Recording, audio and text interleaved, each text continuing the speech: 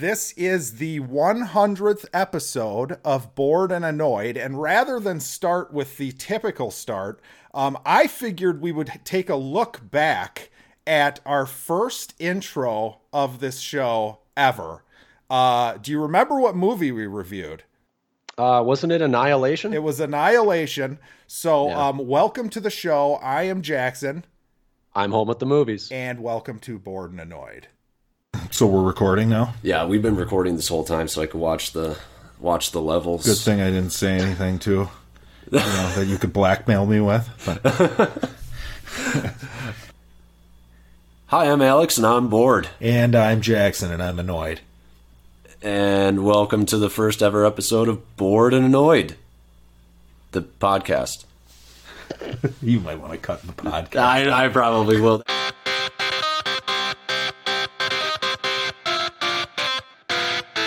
Bored and Annoyed. So yeah, that wasn't messy or anything, How is it that it's basically 2 years ago, and how is it that I feel like I sound like a child in that clip? It's only been 2 years. Your balls finally dropped in your early 30s, I don't understand that.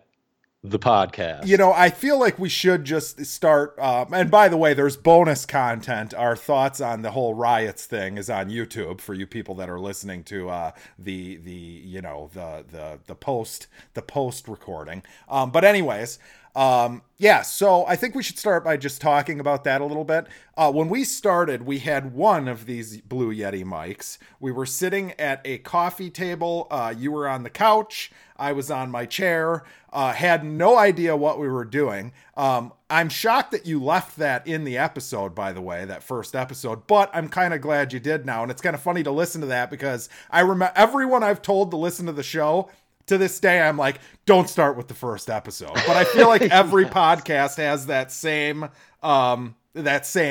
story. So I think, especially if it's your first podcast, I think once you've been around mics, been around sort of like how a show is structured, I think you figure out the ropes as you go. But yeah, your first podcast, your first episode on your first podcast, oof, that shit is rough. Yes, and that was rough. And it just so happened to probably be one of the most confusing, weird movies that we watched the entire time we've done this show together. Right. Well, and we also figured eventually that maybe we shouldn't spend an hour and a half on one movie. Yeah. Because we'll eventually just beat it into the ground. Yes. Yes.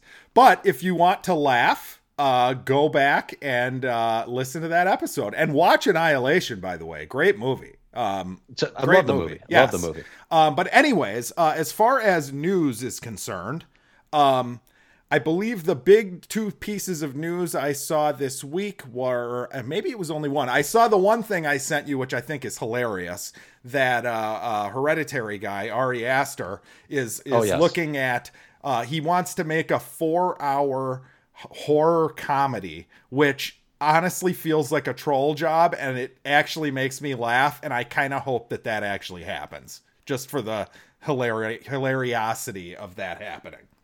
Well, I'm actually truly looking forward to this because I like Ari Aster. I don't love his movies, but it's one of those things where like he's a clear artist, he's got a clear vision, and I always appreciate that. He's sort of one of those people where it's like he is evidence of the auteur theory. Yes. And if he's like, hey, I'm going to branch out and I'm going to try mixing in a different genre, you bet your fucking ass I'm interested. And I think he could do a more heavy comedy piece because they're like, especially in Midsummer, I would say that a lot of the stuff written with the douchey character who vapes, of course, was actually pretty goddamn funny. It made me laugh. So he seems to have some comedic timing. If it's going to be 4 hours, I'm assuming it's going to be, he's just not going to cut anything. So it'll be like his dream. But that was one thing. The other thing I saw is that I believe, again, update, it sounds like Nolan is still dead set on releasing Tenet in mid-July. And movie theaters are looking at possibly trying to reopen depending on what they have to play in early July. So we'll see. Yeah. I don't know. I want to go to the movies, but goddamn, like What's it going to look like? Is it going to be safe? I mean, it's really weird to me because it does feel like at the end of the day, we as Americans have decided that we've had enough of COVID-19 and we're done, and we're just going to pretend it's not happening anymore. Part of me just feels like at this point, maybe we should have just ridden the fucking thing out, but that's just me being an asshole, I guess. I don't know. It just seems like we were I don't know. Who knows? Yeah, but I have no idea. I don't have the answers. The latest stats show apparently that the places that were hot spots at first aren't having the growth in cases that the places that weren't at first are. So I don't know what that, I'm not a scientist or epidemiologist or whatever the hell it's called, but sure. Maybe that's a good sign. I don't know. Who knows? Well, and I heard that the people who are asymptomatic are actually much less likely to actually spread it, which is nice. That's actually a bit of good news. That would be huge, right? Because that was the biggest fear of this whole thing was like this invisible enemy that was around. And even if you felt good, you were still giving it to other people. So, yeah. Right.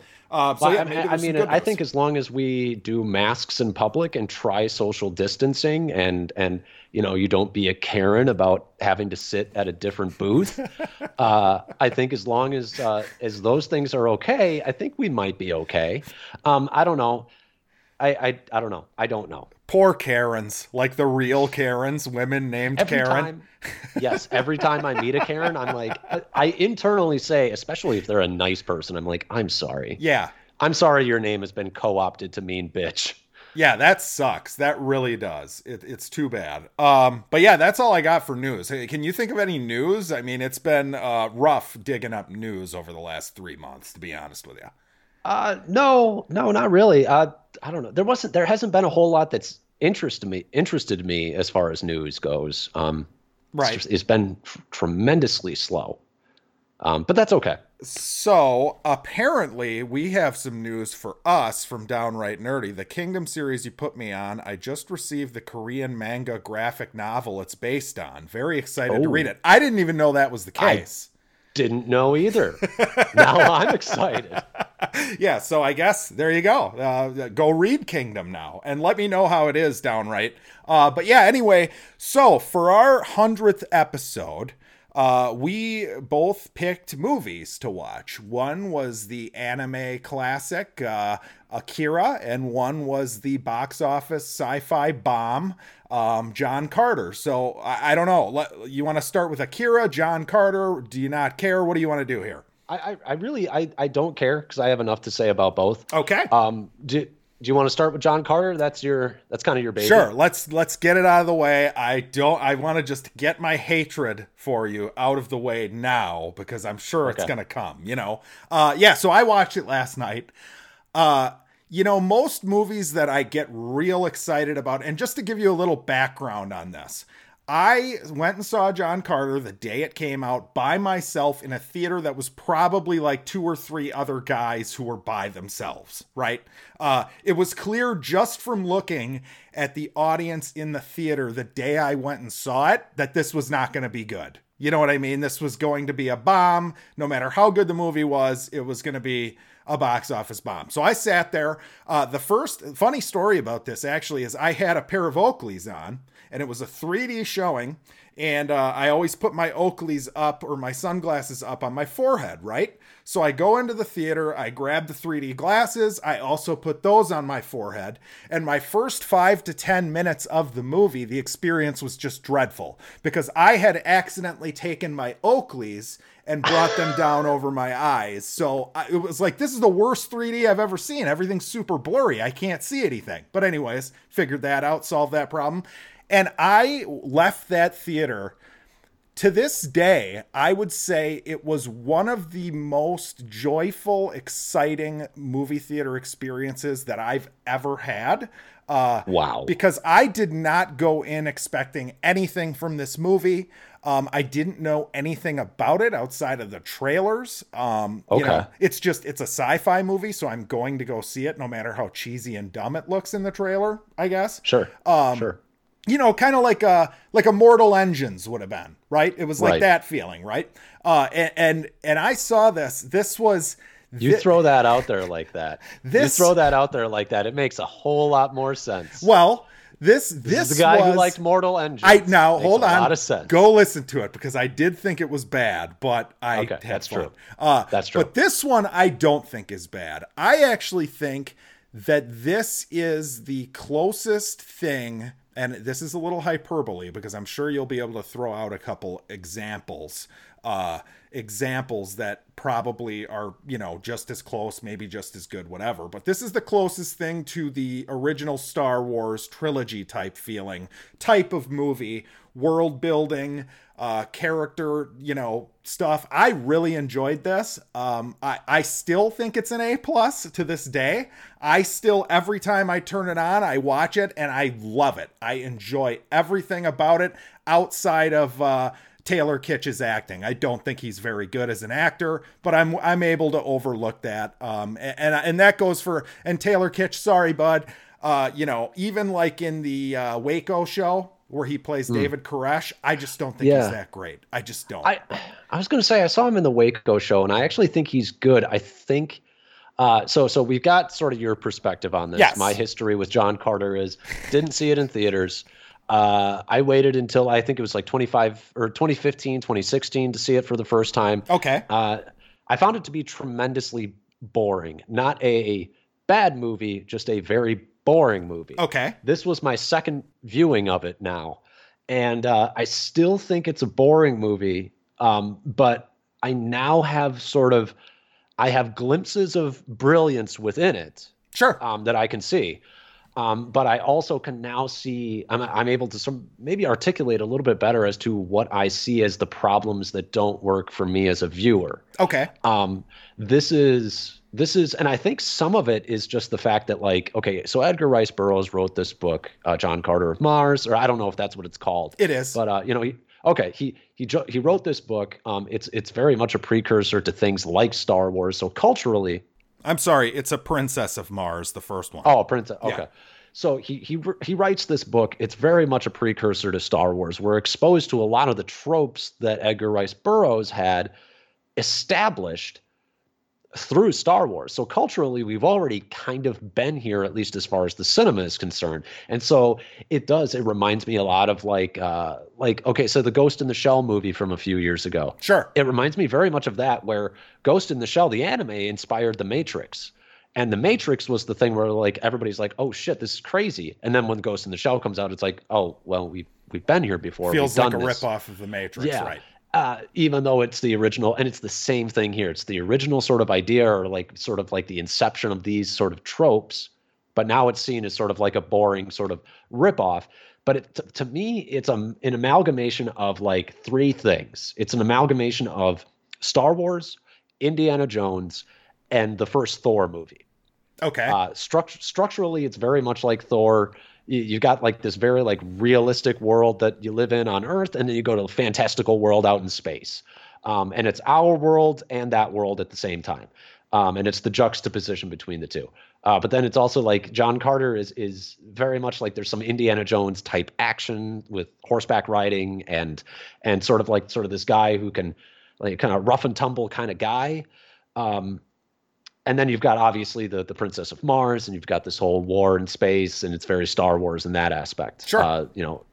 So it's a lot of those things. I think for me, when I looked at it this time, I think the thing that really sticks out is that I never really got interested in John Carter as a character for me to actually be really interested in the journey. And so I think a lot of it comes down to probably the first half an hour, 40 minutes of the movie, because I feel like the midsection might actually be my favorite section. I think that's got the best bits, and it's not like it doesn't have decent actors. Willem Dafoe, Mark Strong, you got Mance Rayder in it.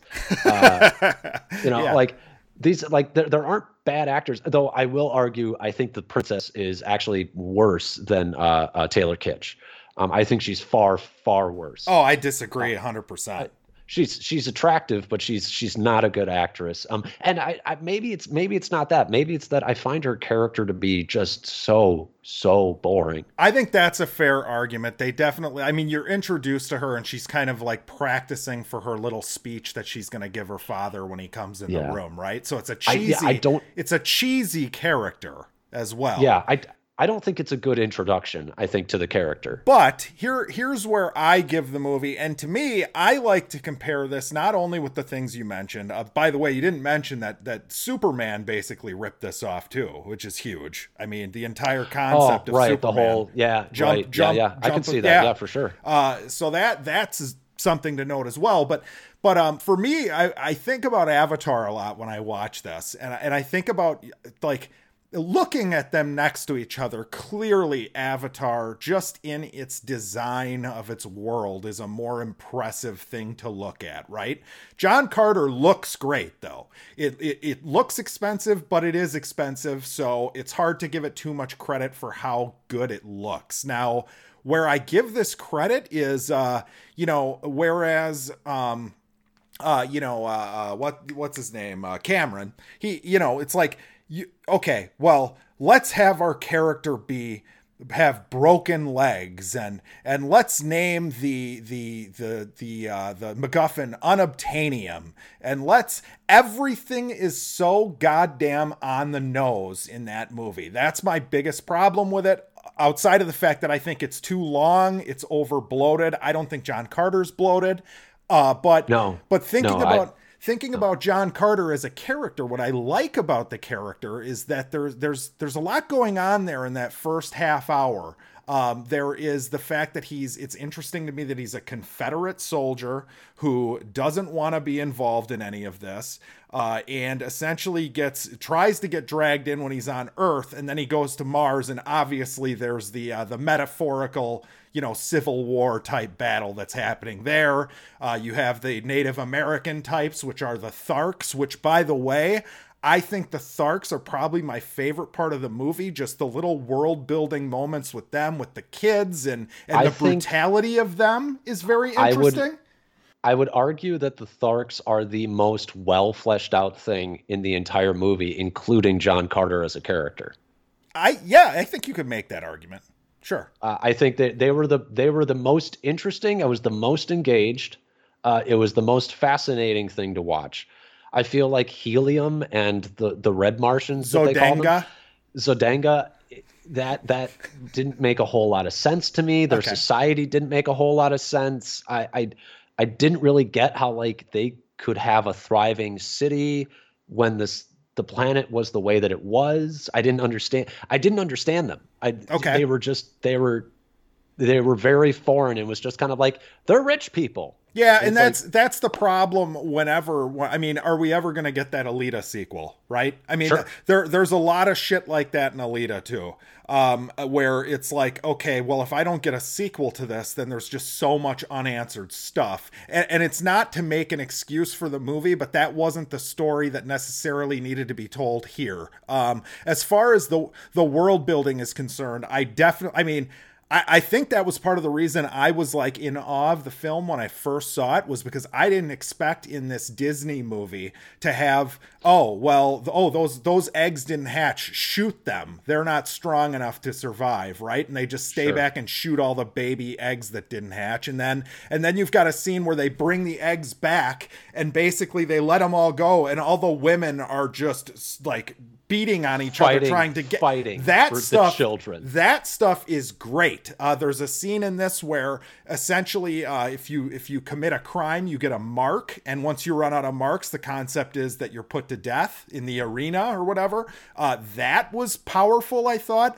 I don't understand why, and I understand why people never saw this movie, but I don't understand how there are people out there who act like this movie is a joke. Because first of all, even as if you don't love this movie, that's fine. But the idea that this movie killed Andrew Stanton's career as far as being a live action filmmaker, to me is a joke. I mean, come on. It's not, he clearly has talent with directing action. The action is very crystal clear. You can tell everything that's going on, even though you're dealing with two groups of people who kind of look the same, which I would admit is a problem in the movie. I would say that's probably the problem with the Red Martians. Is it's kind of like, wait, what's going on?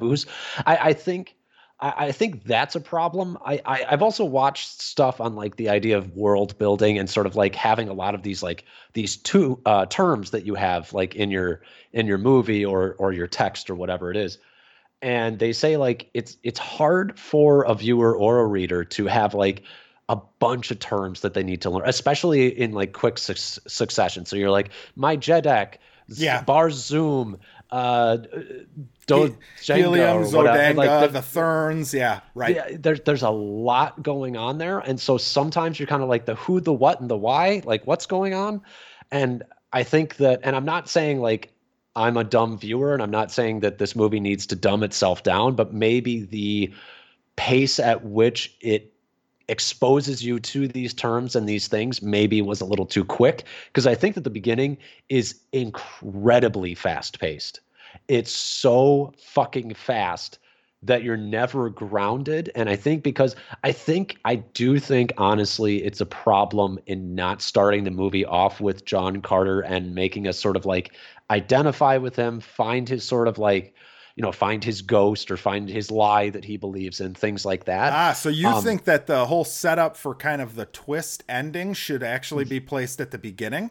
Like him searching for the amulet and that should be kind of the narrative thread that the story's told through from his perspective?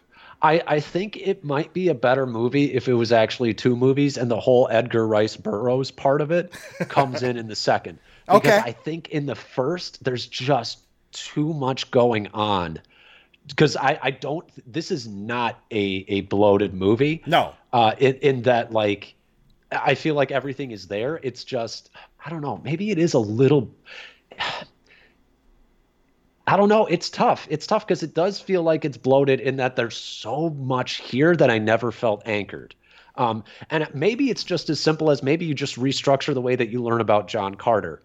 Because I think that something about John that, I mean, obviously, like one of my favorite bits is when like he's like, go, I'll take care of these guys or whatever. And then like he goes and he faces off against whoever it was. I don't even remember who he was fucking fighting, but like it's intercutting with like his family dying. Yeah, the Warhoons or whatever. And there's another example though. I mean, right? But, the only reason I know that is because I love the movie and I've seen it, 8 times or 10 times or however many times it's been. Sure. So, but I liked that scene, but at the same time, I think sort of like we already knew like his family died, but seeing how they died maybe earlier and maybe having like guilt and PTSD about it earlier on in the movie and making that a little bit of a bigger thread, I think might have made me, because my point is I was never emotionally attached to him as a character, which stopped me from being invested in all of the proceeding actions that happened later on. See, that's interesting because I do not feel that way. I thought the not so subtle but kind of subtle,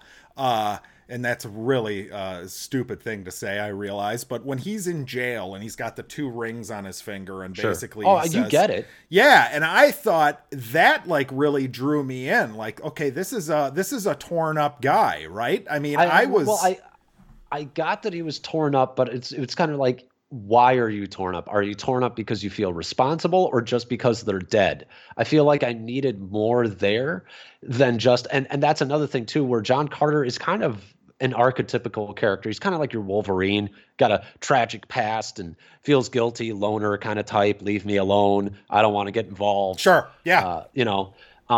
That's exactly who he is. And it's like the thing, part of what makes Wolverine interesting is because, he's got claws and shit, but like he's got a mysterious past. You don't know what happened to him. Here, it was very telegraphed. Like, okay, your family died and you're sad, but why are you sad? Did did you feel guilty because you left? Yeah, but that's what you learn, right? That's what you learn in the scene you're talking about, because this whole thing that he says is basically like, I was too late once, I won't be again. And then you're like, okay, well then it was his fault that it happened, or he feels like it was his fault, right? Right, but I guess I never felt it is what I'm saying. And I don't know how you structure that. And then there was another thing too, where like when they found him and they were like, we need you as part of our cavalry or whatever. And I'm like, okay, but I think the second that you meet this guy, you're just like, nah, not interested. Because like he just seems like such a wreck. It's like, why would they even bother locking him up? Why it just, to me, it was, and I get why they're doing it. Like I get why the movie is doing it. It's because he's a character and he's a man's man and he's got skills and it's like, oh, it's got fucking Bryan Cranston in it too. Crazy, by the way, that he's in this. Right. And it's like, it's not like it's got a bad cast, but I just feel like structurally it stopped me from being emotionally involved. And I think that really it all hinges on the beginning. And then there are changes I would make throughout. Yes, I would change the princess's introduction. I would maybe give her a little bit more to do. But I don't think that there's anything wrong with sort of like the main ingredients. I think it's the way that it's maybe told that doesn't work for me. So I would never say this is like a train wreck. I don't think it's a train wreck. I just think it's kind of boring and kind of been there, done that. Yeah, I mean, a lot of the things you're saying, I feel like they did from my perspective. I mean, mentioning, God, what did you just say? And it was like midway through what you were talking about, but basically introing him, you were talking about the introduction of the character. Why they want him. Why they want him. I mean, they did that. They checked that box, I thought, thoroughly. I mean, the whole thing was he comes in and says, hey, we've got this book on you that you're like the most badass dude ever. We're having huge problems. We need you right now. And I'm having a hard time seeing what's in this book in front of me. So not only do they explain that, but he acknowledges it specifically that this guy in front of him looks like a piece of shit, right? Right. Yeah. And I'm not arguing that. What I'm saying is that to me, once they got him locked up, it was kind of like, why even lock him up at this point? Because he clearly is not the guy that you thought he was. And so like, it felt like they went through a lot of effort to get a guy that feels like was it worth it? Is it worth it? It doesn't seem like it's worth it. To me, it seems like they're going through all this effort. Why? He just doesn't seem like he's worth it at this point. Now I get the idea because they want as a movie to hammer home the whole, like he's a desired warrior and he doesn't want to have any part in war anymore. Got it. I kind of wish that they actually tied that to like a guilt about war, not just about his family dying, but maybe his actions within the war. I think would make, because it's like, okay, you don't want to go to war because your family died, but okay, so now your family's gone. So do you have a reason to not want to go to war now? Like, what is it about war specifically now that you don't like? And I think that would have been an interest. I just love the tortured, guilty soldier angle. Sure, it's tired and it's been done before, but I felt like John could have used a little bit more than my wife and child are dead and I'm sad. See, I would say that if this was a different kind of movie. This is an adventure movie. It's fun throwback kind of serial adventure movie, like something you'd have seen in like the 50s or whatever, kind of like Star Wars, but Star Wars is a lot deeper with its themes, admittedly, although the first one wasn't quite that, it wasn't nearly as deep as its themes until it got through all three, and then it was something else. So we'll never see that, unfortunately, for fans of the movie. I do want to talk about the Lynn Collins character, Deja, though, because, it sounds like you don't like Deja, and I actually think that their romance works incredibly well in this. I believe it the whole way through, and to me, that's not easy to do. Like I compare it with something like the Alita romance with the guy in Alita. I don't buy that at all. It feels crappy to me. That feels more Twilighty to me. This one feels more like a Disney princess type romance story. And I thought it was effective. It made sense to me. I think she's good. They had moments where I kind of bought it. But I'd say on the whole, it feels a little contrived. I don't think they have great chemistry. I think I understand it because I'm like, okay, attractive woman, attractive guy. I mean, you see Taylor Kitsch without a shirt on, you're like, fuck, I wish I looked like that dude. I think he's a little ratty looking, to be honest. But dude, he's ripped as fuck, man. You would kill to have those fucking abs. I feel like I know where you're going with this, and it's like the Padme Anakin thing, but I don't think that's fair. I think there's a lot more going on here than just two good-looking people. To me, that's all it really feels like. Like when they go to like the temple and they're like really close to each other, it's like, I get it. You guys are both hot, and that's about it. You're in close proximity and you're all touching each other, touching hands, whatever. It's like, I get it. You're both good looking people, and you can't sleep with the green people because they got 4 arms and you're racist. Yeah, if you don't sleep with the green forearm people, you're racist.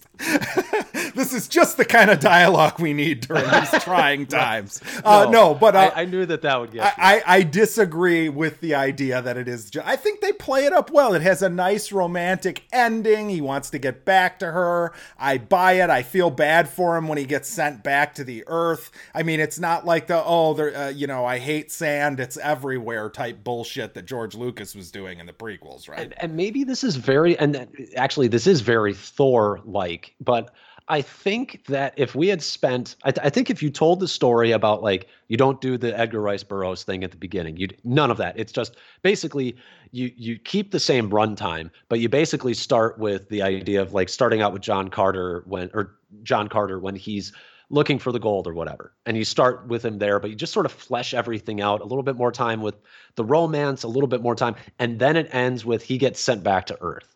And it's very much your Thor ending of like, I'm going to get back to you. I do think there's something inherently romantic about two people separated by means beyond, or by methods beyond their means, and the desire to reunite. I think that's very romantic.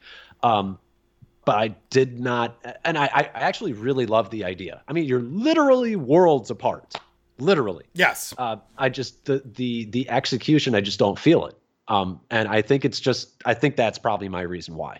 Transitioning into the other part of this, which is the villains of the movie. I feel like there is a reasonable argument to be made that they're underdeveloped. You don't really ever know what their true motivation is, that sort of thing. But what do you think of the villains in this, the Therns and Mark Strong in particular? I mean, they're just kind of generic bad guys. Yeah, you don't really know what's going on with them. I mean, I lump them in with the whole Red Martian race thing. It's just a part of the movie that the movie seems almost disinterested in itself with. And I think that is also a problem because you really have 3 sides to this thing, but I don't know what everybody wants. Actually, you've got 4 because you got Helium, and then you've got the other dude with the blasty thing on his arm. The Zodangans, whatever the fuck. And then you've got the green dudes, and then you've got these white monk fuckers. Sure. And then you got John Carter, and it's like there's so much going on that I actually don't know what anybody's fighting for other than Mars. Yeah, well, I think that's kind of what so first off, I think that the Therns were planned to be explained far more in subsequent movies. That's my theory.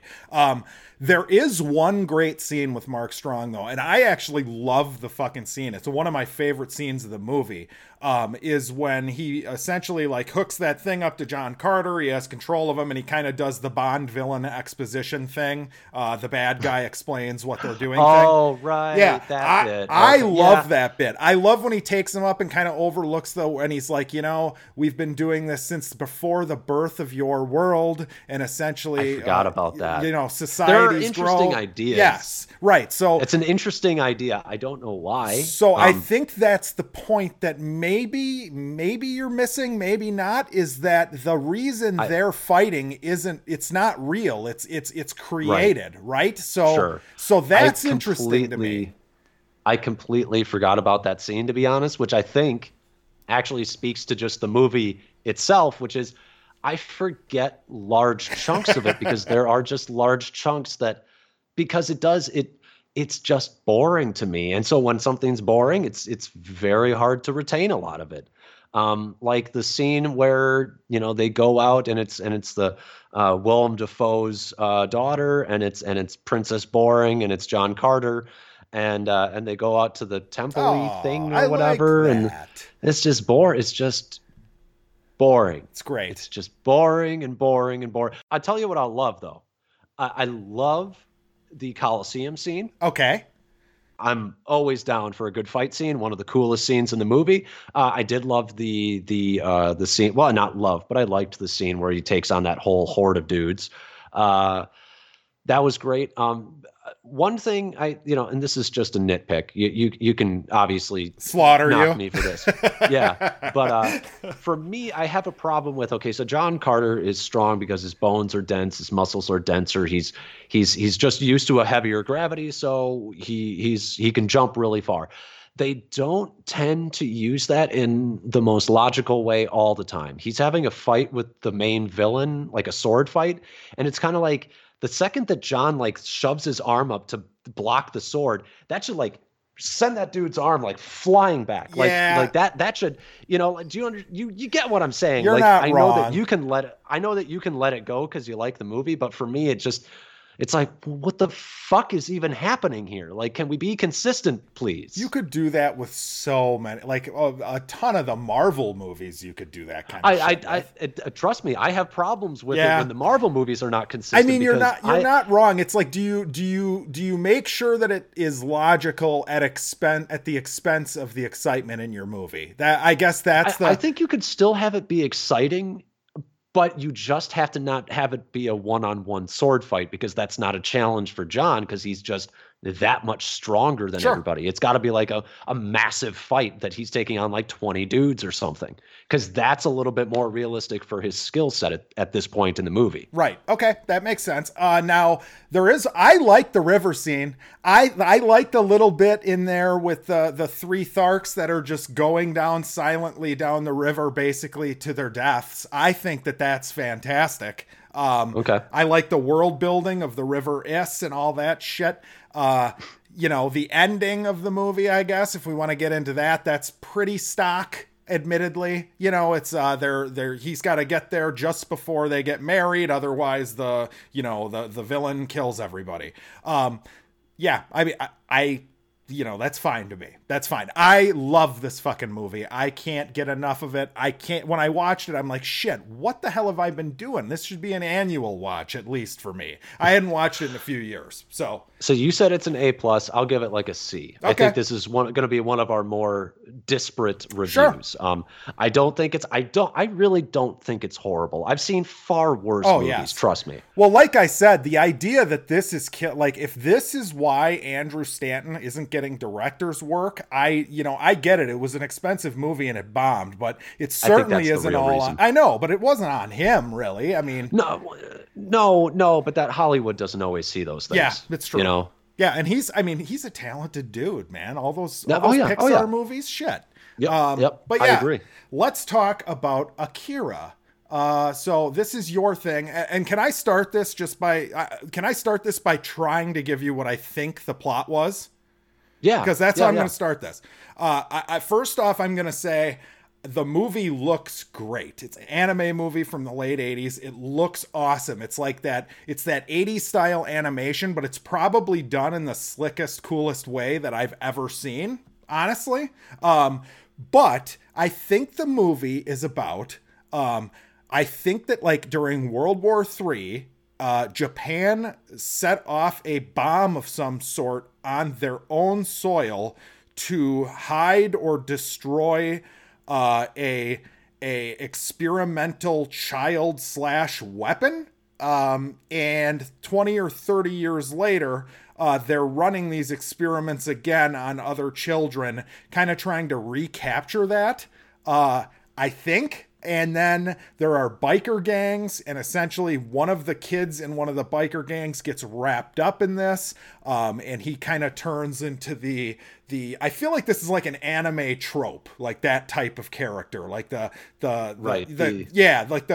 former friend, you know what I mean, who kind of turns a little evil, but it's not really his fault type deal. But yes, then basically it is That's where and I don't even know if I got that right, but that was where it completely went off the rails as far as me trying to follow it. I had, honestly, maybe I'm an idiot.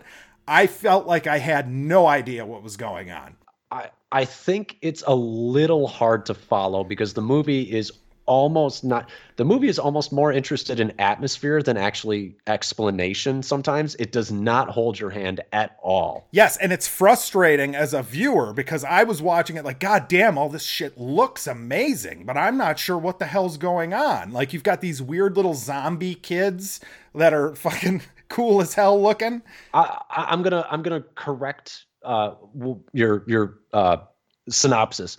So basically the idea is that they actually do have a child that is a psychic weapon. He actually blows up Tokyo. It's not that they tried to kill him. He literally he was the explosion. He did that. Got it. So their creation killed Tokyo, right? Is what you're saying? Yes. Yeah. So he killed Tokyo, and the other kids were actually part of the initial sort of project, which is, and then World War III happens, which is why I think that they look like kids, yet they look like old people at the same time, because I think they've aged. So that's what happens. And then basically the idea is that this kid, Tetsuo. Yes. God, Tetsuo. Sorry. Tetsuo. He runs into one of the psychic kids, and through this contact starts getting the psychic powers that Akira once had, and they sort of show you that like Akira's sort of like they have like a wavelength sort of thing, like that doctor shows you, and he's like, oh, this is Akira's wavelength, and then they overlay Tetsuo's, and it's like the inverse. It's like the exact opposite wavelength. So it's kind of like Akira is Tetsuo is Akira's sort of inverse. Sure. And so he's got a very similar level of power, just different. And then shit just goes batshit crazy because Tetsuo goes nuts. There's riots in the streets, and clearly it seems like Akira is some sort of like a messianic figure sort of in this world. Like there are people who are like praying to Akira and stuff. And I think it's the idea. What I can gather is that the Japanese government tried to cover up Akira, but the people found out about it somehow. They found out that he was the cause for World War III, and because of that, he's got this like cult-like following. Okay. And so once they see this kid with psychic powers, they're like, oh, it's the second coming of Akira, and they follow him. And then basically he's like, I want to meet Akira. I want to meet this fucking guy. He finds the remains of Akira, which are just in jars because they're like, well, we have to study this fucking kid. Right. And then basically Tetsuo cannot contain his power. And then this is such an anime ending. Then the other three psychic kids basically rejoin with Akira, who basically, as far as I can figure it, has moved beyond the need for a physical body, which is why he created like a massive explosion. Because that wasn't Tetsuo who did that massive explosion. Because all of a sudden Akira shows up, and then they're like, "Oh, Akira, you're back!" And then massive explosion. And yeah, then the movie ends. Okay, so hold on now. So now Pinky's Out podcast is in the chat here. And he's got some opinions on the movie. So he loves the movie. He says it's very complicated. He says they look like children from the drugs that enhance their powers. It stopped them from going into puberty. And then he says that Akira's cells are trying to recombine, then they ascend. So that is his view. Pinky, is this based on the manga? Did you read the manga? Or is this just like things that you've read online, like people's like fan theories or whatnot? Yeah, and I would love to hear it because one thing you'll know about Ken from Pinky's Out podcast, if you ever watch our Downright Annoyed show, is he is big. Like we watched Patton last week, and he says like after he watches something like Patton or Ip Man, he spends the next 2 or 3 hours just looking it up. But no, but he's claiming here that this is just from the movie. So just from the movie. Okay, so these are things that, because I don't think all of this is necessarily explicitly said in the movie. I think some of it is either inferred or like director's commentary or writer's commentary, stuff like that. I think you probably need extra texts to find out all of that. I mean, because there's stuff in there like the idea, and we haven't even really gotten into the review yet, but the which is, I guess, maybe part of the review, is that this movie is so complicated that it's going to be one of my detriments against the movie, like one of the things against the movie that I have. But sure, and I love the movie because I want to say my thing about like something else that we've actually skipped over entirely, which is they talk about sort of like the power that Akira has and sort of like the origin of it, and like it's the idea that maybe this power existed all along, like and like that conversation between the girl and Kaneda when they're in the cell. I don't like when you say it like that. You need to say it as Kaneda, Kaneda. The whole movie, every time they say it, almost. Oh God, I love it.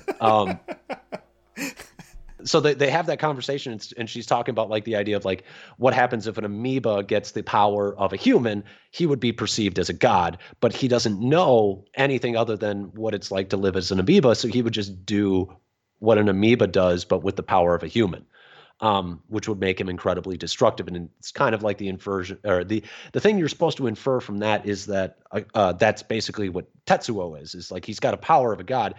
But then, like, they talk about, like, the idea, like, the doctor at the very end, he's like, if I'm seeing this right, this is, like, the birth of a universe or the beginning of the universe. I don't know exactly how well that translated from Japanese. Maybe he's saying, like, this is the energy that we think existed for the Big Bang or whatever. But I think the idea is that Akira basically like Akira is basically saying like, look, we shouldn't be here. Our powers are not meant to be on this plane. We don't like this is not, we are now above this human form, this human realm. We shouldn't be here. So maybe he either creates a new universe or sends them out to a different universe where they're separate from us. Sure. Okay. That's sort of what I got from it. Yeah, well, and I like all that. It's not something that I will count ever watching again, because I kind of understood, even though I didn't know what the hell was going on, I kind of understood why it would have a big following, just from how it looked. It's beautiful. And you can tell there's themes in there.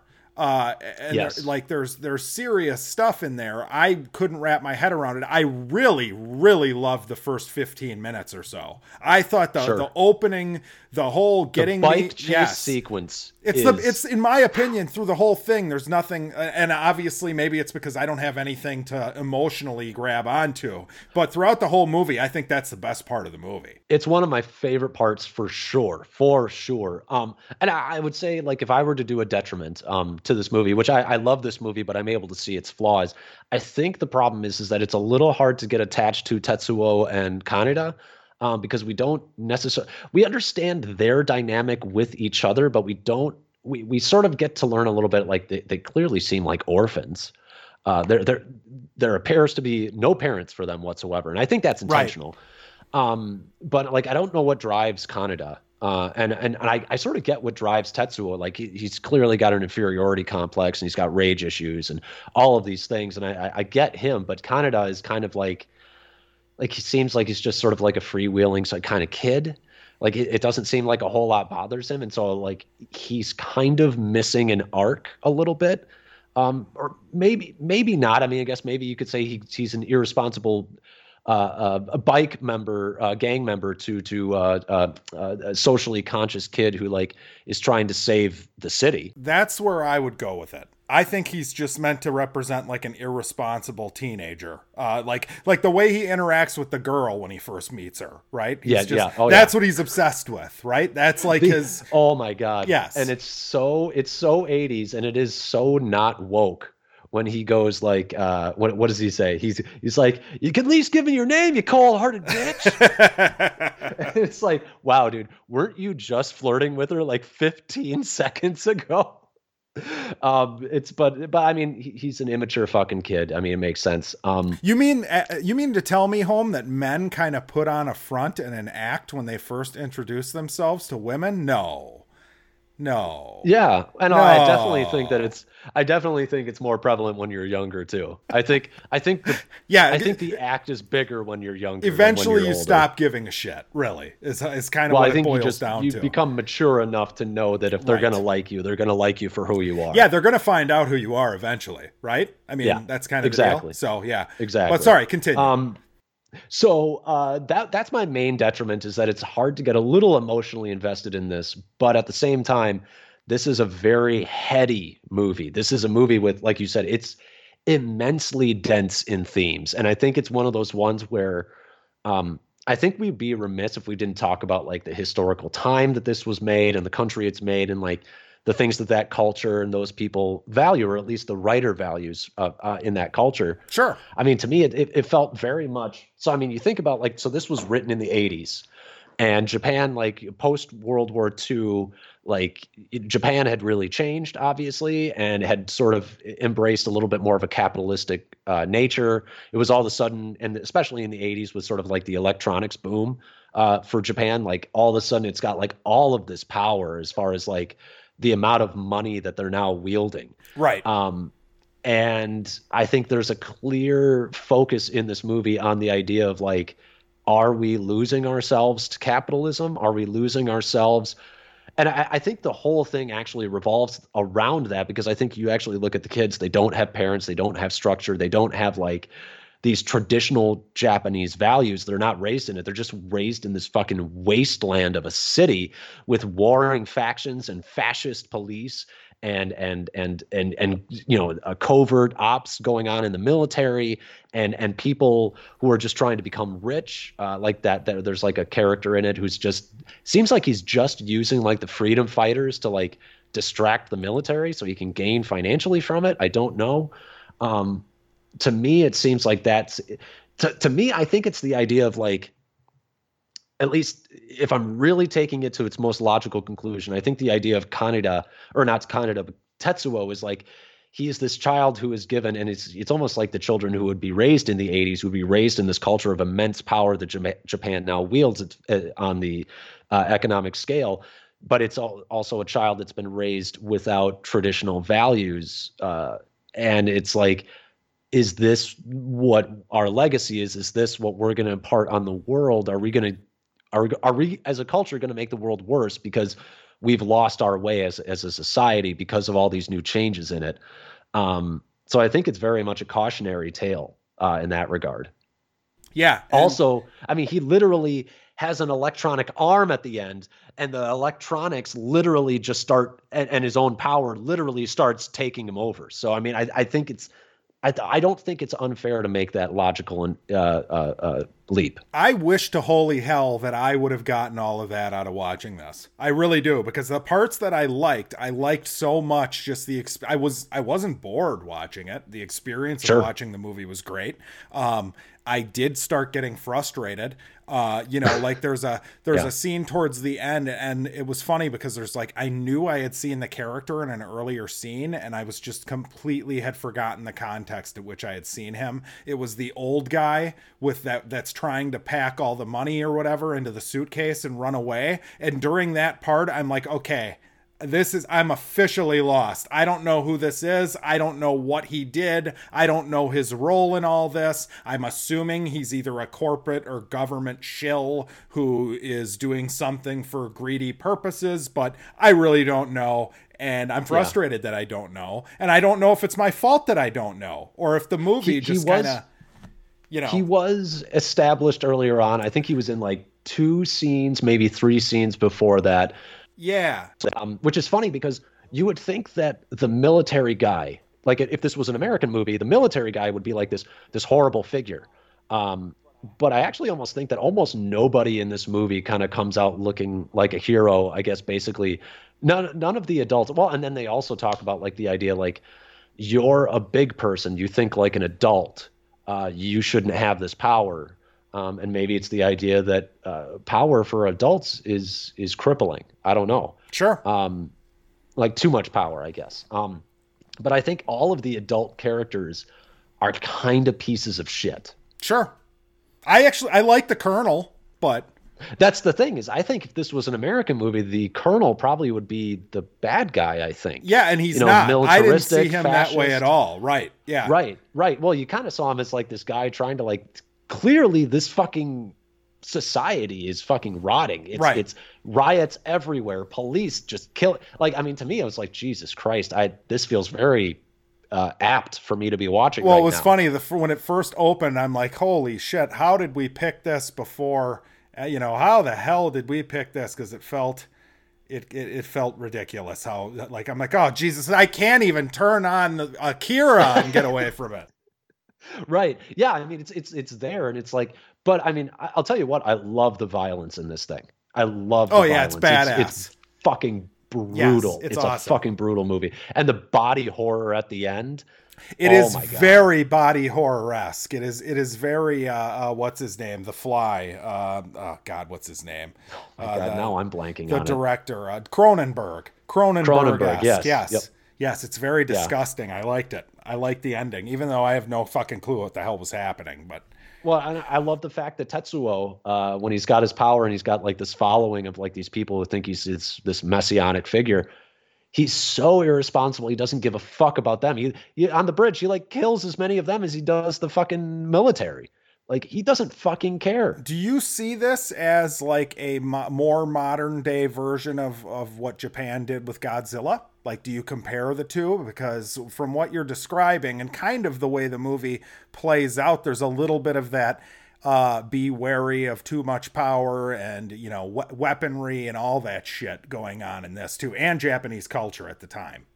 Right. Yeah. I mean, I think they're similar in that Godzilla is very much like a reaction to World War II. Yep. And this is still very much World War II reactionary. I mean, the imagery alone at the beginning, it invites the comparison to the atomic bombs being dropped. Yep. And so I think you'd be remiss if you don't notice that. Yeah. I think it's just sort of like, this is where our society, I think it's just a further removed, like, this is where we are now, dealing with that thing and then dealing with what we did to our society after that. And seeing the problems that are there present. I found I think it's probably one of the best looking animated movies I've ever seen in my life. The first 15 minutes are incredible looking. Like the way the buildings are drawn and the backgrounds in these, you always have like the still backgrounds and you're kind of animating the characters on top of it. But the way they move it all around, and it just looks so slick. It really does. They clearly had like 4 or 5 paintings because the buildings are moving. Yes. And it's fucking just great. Yeah. It's beautiful. It's absolutely beautiful. I think like visually it's an absolute masterpiece. And I think what it's saying societally is very interesting. And I think I don't think I fully understand it because I'm not Japanese. I haven't been immersed in that culture enough to fully get everything and get all of the references. Sure. But I find it to be interesting. Doing a live action movie of this. I was just going to say, what do you think? I mean, now I understand why one would be worried. And it was funny because I feel like, and I did watch Ghost in the Shell, the anime, before I saw that movie. And I have a sneaking suspicion, who was the one that was going to do this again? Taika. Okay. Well, maybe he can do a good job, but it's going to be tough, man. It's going to be tough. It's going to be very tough. I don't think that you do it in one movie. A little bit of backstory on this too. This movie was made before the manga was actually finished. This is like the 3rd or 4th time I think I've brought that up on this show. And I think that it sort of shows in the ending because the ending feels a little rushed. It feels a little out of left field. And I guess I still like the ending, but I think this movie would be better, I think, if you split it up and you spent a little bit more time with the characters. And I don't know what a logical breaking point is as far as the story. I don't know how you split this into 2 or 3, but I would love to spend more time with Kaneda and Tetsuo and understand them a little bit better. Sure. Yeah, I think you just have to dumb down this movie. Make it so the dummies like me can understand it. Now, then do you lose what the movie is? But I think you absolutely do. And I think that's the problem with anime adaptations is they tend to dumb down the movies. Because I think that was the problem with Ghost in the Shell live action. It was so fucking dumb compared to the fucking movie or the TV shows. Yeah, but see, it was insulting. Then you think of like Alita, though, and it's like I'm neither of but us Alita's had read not it. very complex. Well, did you read it? Do you know how much do you know about it? I've seen a little bit of Alita. Okay.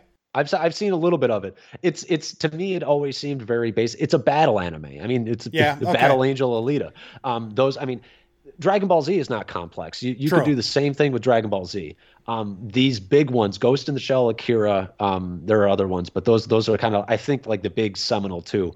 Those require it to be a cerebral movie. If you veer away from that, you veer away from the core of the movie. I feel like Ghost in the Shell tried to be, it just sucked.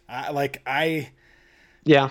I don't remember, because I watched the anime, I think the day before we went and saw that. And I don't remember sitting in the theater saying, oh my God, they left this part out, or oh my God, they didn't do this. I just remember feeling like it felt like that movie Ultraviolet with Mila Djokovic from like 20 years ago. Like that shitty style of movie where you just don't feel anything because you're just in a cartoon and it feels like a cartoon and it sucks. That's not... I hope they do a good job with this, because I will be really excited to see it just from the imagery that was in the movie, the anime movie. So. Right. Yeah. To me alone, like, it's one of those things I will be excited to go to the world. It's one of those things I just love the world. I love the imagery. Akira's bike is one of the coolest fucking designed bikes like ever. Like, I just fucking love it. And I love how they do the light trails at the end. Yeah, it looks great. So everything they do with the animation is great. But yeah, I'd give it like I'm going to go with your John Carter grade, I guess. A C, but it's probably my fault. Or maybe it's not my fault. Maybe I just need to see it more times, or, I think the first time I saw it, it blew me the fuck away. So I think the first time I saw it, it'd be like an A+. Subsequent viewings, it's come down, and then the more I've looked into Japanese culture and what it means, it's come back up. And so for me, it's like an A-. Like, I think that's sacrilege in the anime. I think that's sacrilege in the anime community to say. But I don't think I still think it's a masterpiece as far as animation, but I think as far as like a singular story that got me emotionally involved, it is missing a little bit. Perfect. All right. Well, I think that does it for the movie reviews. Anything that you watched in your final shit we watched segment? Yeah. So I finished Erased. I don't think I talked about that on the last episode. It wasn't finished yet. You talked about the show, but it wasn't you weren't finished. But is it good in the end? Is it good? It's only 12 episodes. So I feel like this is a good investment for anybody's time as far as like anime. I also feel like this is one that will bridge the gap for people who like, I don't like anime. Watch this one. It's story based, it's character based. Also, the animation and the backgrounds are just beautiful, and it's a really well told story. I told you before. I told you I thought it had the potential to be an amazing anime. I really think. I mean, a slight, tiny bit of faltering as far as pacing on the ending goes, but other than that, I think this is a fucking stellar. This is like a masterpiece. This is like an A. It's not an A+ because of a little bit of an issue near the end. I'm not used to you dropping A's on these animes though on this show. So no, most of them. No, I'd say the vast majority of animes that I've watched are not A's. No. This is fucking great. This is fucking great. This is Death Note. This is Full Metal Alchemist Brotherhood. This is The Promised Neverland. This is fucking great. Nice. This is fucking great. Nice. Yeah. So that's my big That's watch. all you got? Yeah, I don't really have anything that I can think of offhand. Oh, I did start a new HBO show last night. And I'm typing it in because I forgot the name of the show. I May Destroy You, it's called. It's about a English African-American writer, and it's a half-hour show. Apparently it was like a BBC show at first. HBO must have picked it up, but I was kind of interesting because I was trying to figure out what the show was about throughout the whole thing, because it kind of just slowly introduces you to kind of the character, and she's seems to be a little bit of a mess. Like, she's got a deadline for a book. She's obsessed with some guy that she's kind of dating in Italy. She has to fly back to the UK. And essentially that she owes a story the next day at 6 a.m. And she's up at night writing this story or whatever. And she decides, like, she's got writer's block. She's going to go grab a drink. So she meets her friends out for a drink, blacks out, and shows up at this meeting the next day with like jack shit to turn in. And then right when it ends, you see her, like, she goes into her bedroom and she has a memory of like this dude that's like, you know, having sex with her. So that was like a huge hook for the show, because now I understand what the show is about. And I'm assuming it's going to be the, you know, unconsensual sex. Yes, that's what I'm assuming. So it was really good, though. It was a really good show. Ooh. Like, I really liked the main character. And I was immediately, within 5 or 10 minutes, I was like totally on board with all the style of the show, the music they were using.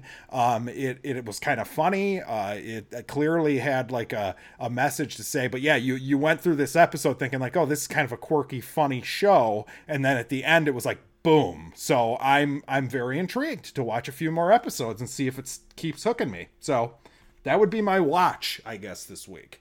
That would be my watch. I did start, I started Hannibal, too. Really? Okay. How's that? It's fun. I mean, Mads Mikkelsen is a fucking boss, so. Love Mads, yeah. But the new character, sort of like, I think you're sort of audience identification character. He's good too. He's very good. Troubled. I guess you could say like a detective with Asperger's, I guess is probably like the best way of describing him.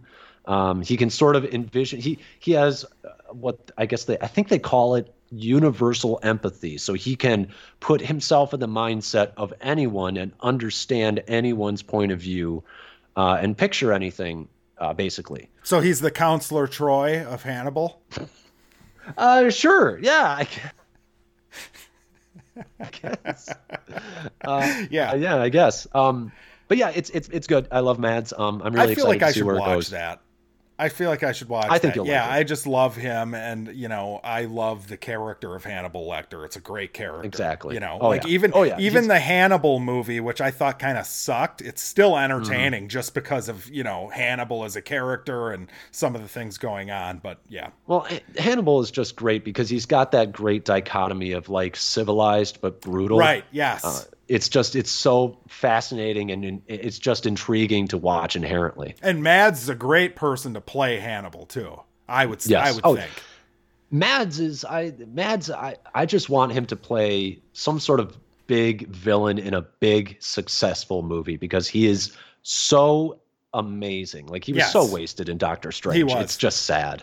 Yeah, I would agree. Even if they want to cast him as a you know, a superhero or something, that would be cool. Anything right. Where he gets more spotlight, because he deserves all of the attention. Yeah, he's one of those guys that everybody likes, you know. Yes. But yeah, you got anything else? I mean, I've been watching some Let's Plays on video games. Okay. This game Kindergarten, I'm sure people are like, bro, you're like way behind. Somebody's bored in quarantine. No, it was a suggestion, and I've been thoroughly enjoying it, because it's about like this fucked up kindergarten where you keep reliving Monday, because you can get killed by the principal, you can get killed by the janitor, you can get killed by the teacher, you can get killed by other students, and it's one of these things where like you got to figure out the mysteries, and it's like this sort of like point and click sort of decision tree sort of story. Okay, sounds fun. It's very interesting. I highly would recommend it. I think it's very interesting and funny. It's like Happy Death Day in kindergarten. Yeah. But like cartoon little kids. Nice. But it's fun. It's fun. But yeah, that's very violent. That's yeah. Violent kindergarten game. Yes. Anything else? That's it. All right. Well, before we say our goodbyes to Home, I do have a small surprise for him quickly. A few other podcasters from the community did send me some well wishes here.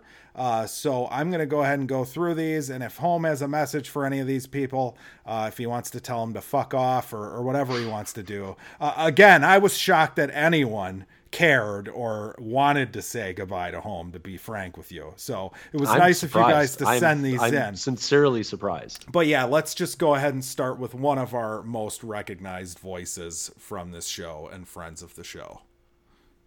Hey Alex, it's Derek from Poolside Podcast. I just wanted to say I've really enjoyed listening to you and Jackson the past 2 years.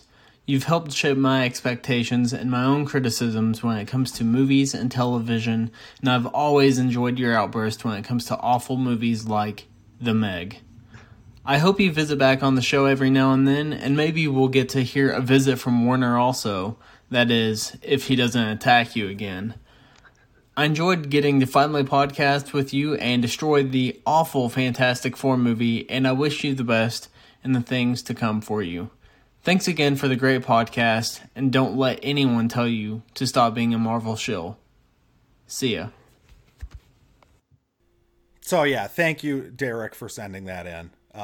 Appreciate it. But that was lovely. Yeah. Anything to say to Derek? That got me right in the feels, Derek. That was thank you. That was really nice. And I will never apologize for being a Marvel shill. Well, you should apologize for leaving The Meg. I mean, that's the one you should apologize for. Because, I mean, come on now. Is that the only movie you left during this whole series? While we were recording, yeah. Yeah. All right. So next, we have another couple friends of the show, and I will let them do their thing as well. Hey, what's going on, Bored and Annoyed? This is your friends Mike and Riley from the Downright Nerdy Podcast. And we wanted to say both congratulations on 100 episodes of Bored and Annoyed. We are huge fans. Huge fans. And we are sad to hear that Home is leaving. We wanted to give you a congratulations and a good luck on your future endeavors, man. And hope you do come back for cameo appearances here and there. Yeah, we'll miss you, but good for you. Later, buddy. Yeah, don't cry. Don't cry, Home. You guys are getting me, man. Yeah, so we'll just go right into the next one. And thank you again, Michael. You can catch him with me every weekend on Downright Annoyed with Movies, as well as over at the Downright Nerdy Podcast. So make sure you check him out. Another podcaster wanted to send something in here. Hey, Bored and Annoyed. This is Jonathan with Silver Screen Video Podcast. Been a long-time listener of you guys, and I've really enjoyed it. And Jackson gave us the opportunity to kind of reach out and let Home know that he will be missed by the podcast community, by the listeners. We really appreciate all the fun, creative content we've gotten since you guys started. And good luck on everything. Hope everything goes well for you. And please get back on Bored and Annoyed when you can so we can hear you guys go back and forth. And so it's been a pleasure listening to you, and it's been a great show. So good luck on everything, and I hope everything goes well for you. You guys take it easy. There you go. Don't start. You guys crying. Are killing me. You guys are getting killing killed me. here. You're are you killing getting killed? Me. Yeah. Yeah. Tears of sadness. So okay, then we're gonna give you. Okay, who do you think the last one is? I got one more. Who do you think it is? I would love if it was Kova, but I don't think it's gonna be Kova. Okay, who else? Who else could it be? It's got to be Steve, right? It's got to be Spoiler Steve, right? Maybe not. I don't know. I don't want to. Hey guys, Spoiler Steve here, Caveman Edition, as you can see. Alex, just want to wish you the best of luck. It's sad to hear that you're leaving. Big fan of you and Jackson and Bored and Annoyed and the community that you guys have created. So just want to wish you the best of luck. And can't wait to hear what your new project is, and need to have you back on soon. Yeah, so there you go. You will be missed. I don't know why. Steve, I love the beard. Yeah, I love the beard. Yeah, it looks pretty good. It's funny seeing Steve in the flesh, right? Because I've got my I know I'm friends with him on Facebook and everything, but I feel like he's had kind of a cartoon picture or something up most of the time, or I haven't gotten a good look at him. Yes. So when he sent that, I'm like, oh, probably not what I would have guessed he looked like, which is always an interesting Definitely experience. not what I thought he Yes. was. I thought he was like clean shaven, Yeah. like smaller guy for some reason. Yeah, Steve, we didn't think you looked like, you know, such a homeless person or something. You know what I mean? We thought you had a suit on, you know, we thought you had a tuxedo or something, but no. I thought he was like he looks like a badass Viking to me. That's where I was going with this. He really does look like we need to get him a horned helmet and like a badass axe or something. But yes, Steve, thank you so much. And we really appreciate everyone who supported the show, by the way. I know Home does. So Home, I guess leaving the floor to you, if you can stop yourself from crying here. You know, what do you have to say to kind of say goodbye to our listeners? You know, God, I guess I should have prepared something. That would not be That would not be this show. No. Yeah, no, you're right. That would not be this show. God, I mean, it has been great hearing it's been great meeting new people. I think that was maybe the greatest thing about this. I loved guesting on other podcasts. I love talking to other new people.